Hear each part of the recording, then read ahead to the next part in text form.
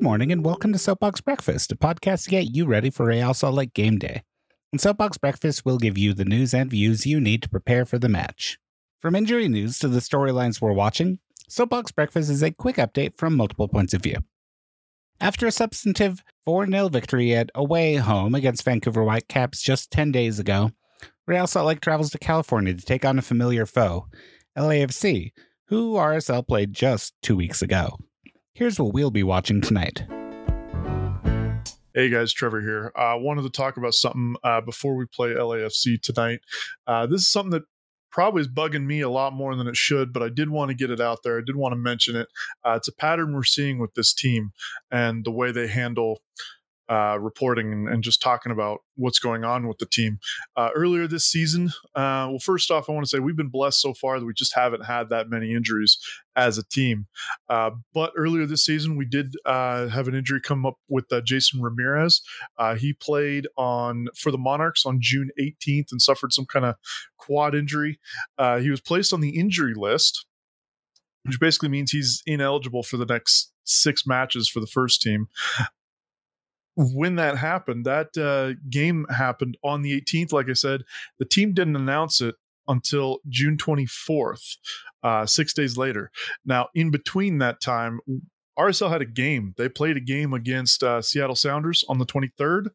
He wasn't listed on any injury report at that time. The team knew about it. Obviously, the team knew he was injured, but they never reported it until after that game. Now, I don't think that made that big of a difference for that game. We're playing Seattle. Jason's been playing for the Monarchs.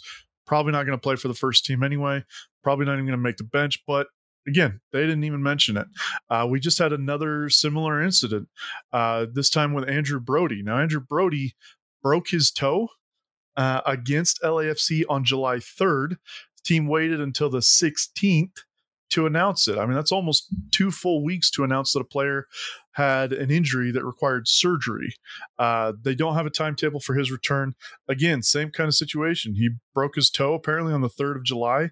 We had a game against Vancouver on July 7th. He was not listed on the injury report. The team knew that he was injured. Obviously, it's a big enough deal that he didn't play against Vancouver, and he ended up having surgery for it. Now, this team, a lot of times they like to talk about how they want to be transparent, but this is obviously not being transparent. It's very easy to list a player on the injury report, and they just simply aren't.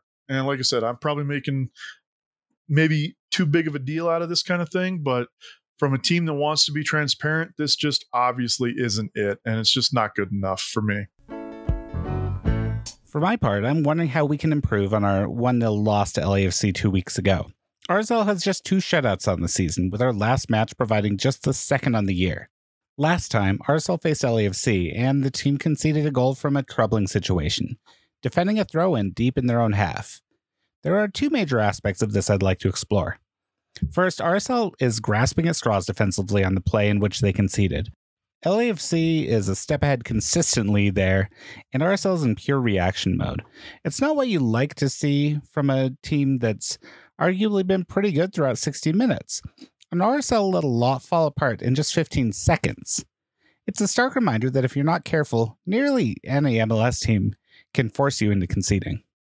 Second, LAFC remains dangerous, even when their fortunes have shifted. They may sit just above us in the standings, but that masks what they have on their side, Diego Rossi and Carlos Vela. Those 2 players can sight through a team if they feel like it.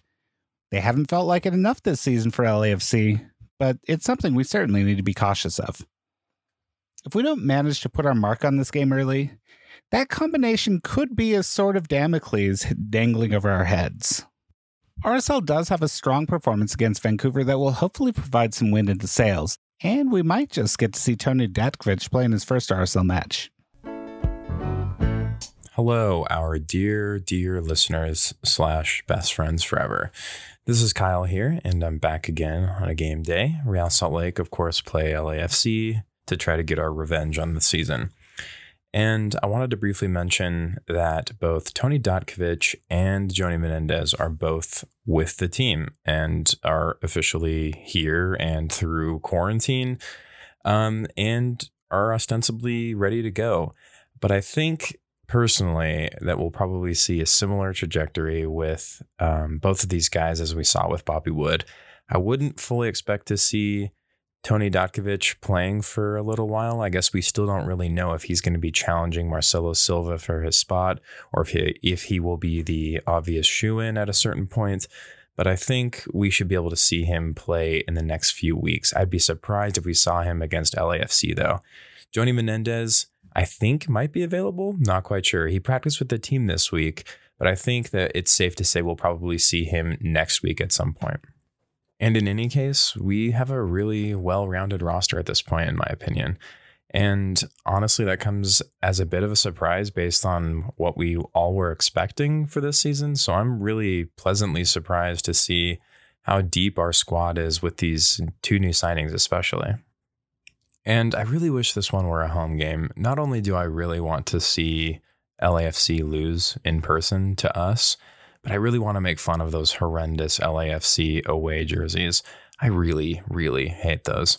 So even though I won't be seeing anyone at Rio Tinto tonight, I will be there on the digital battlefield that is known as Twitter, alongside all of you. Today's match starts at 8:30 p.m. Mountain Daylight Time at LAFC's Bank of California Stadium. On TV, you can watch it on KMYU, which is available with a digital antenna, with your local cable provider, or with YouTube TV. On the radio, you can listen on ESPN 700. You can also stream the match with the KSL TV app or at KSLSports.com. Thanks for joining us for breakfast today. For more podcast content, subscribe to RSL Soapbox with your favorite podcast provider. We'll catch you up on Monday with Soapbox Stand-Up, and Off the Crossbar offers you midweek analysis and conversation. For Soapbox Breakfast, I'm Matt Montgomery.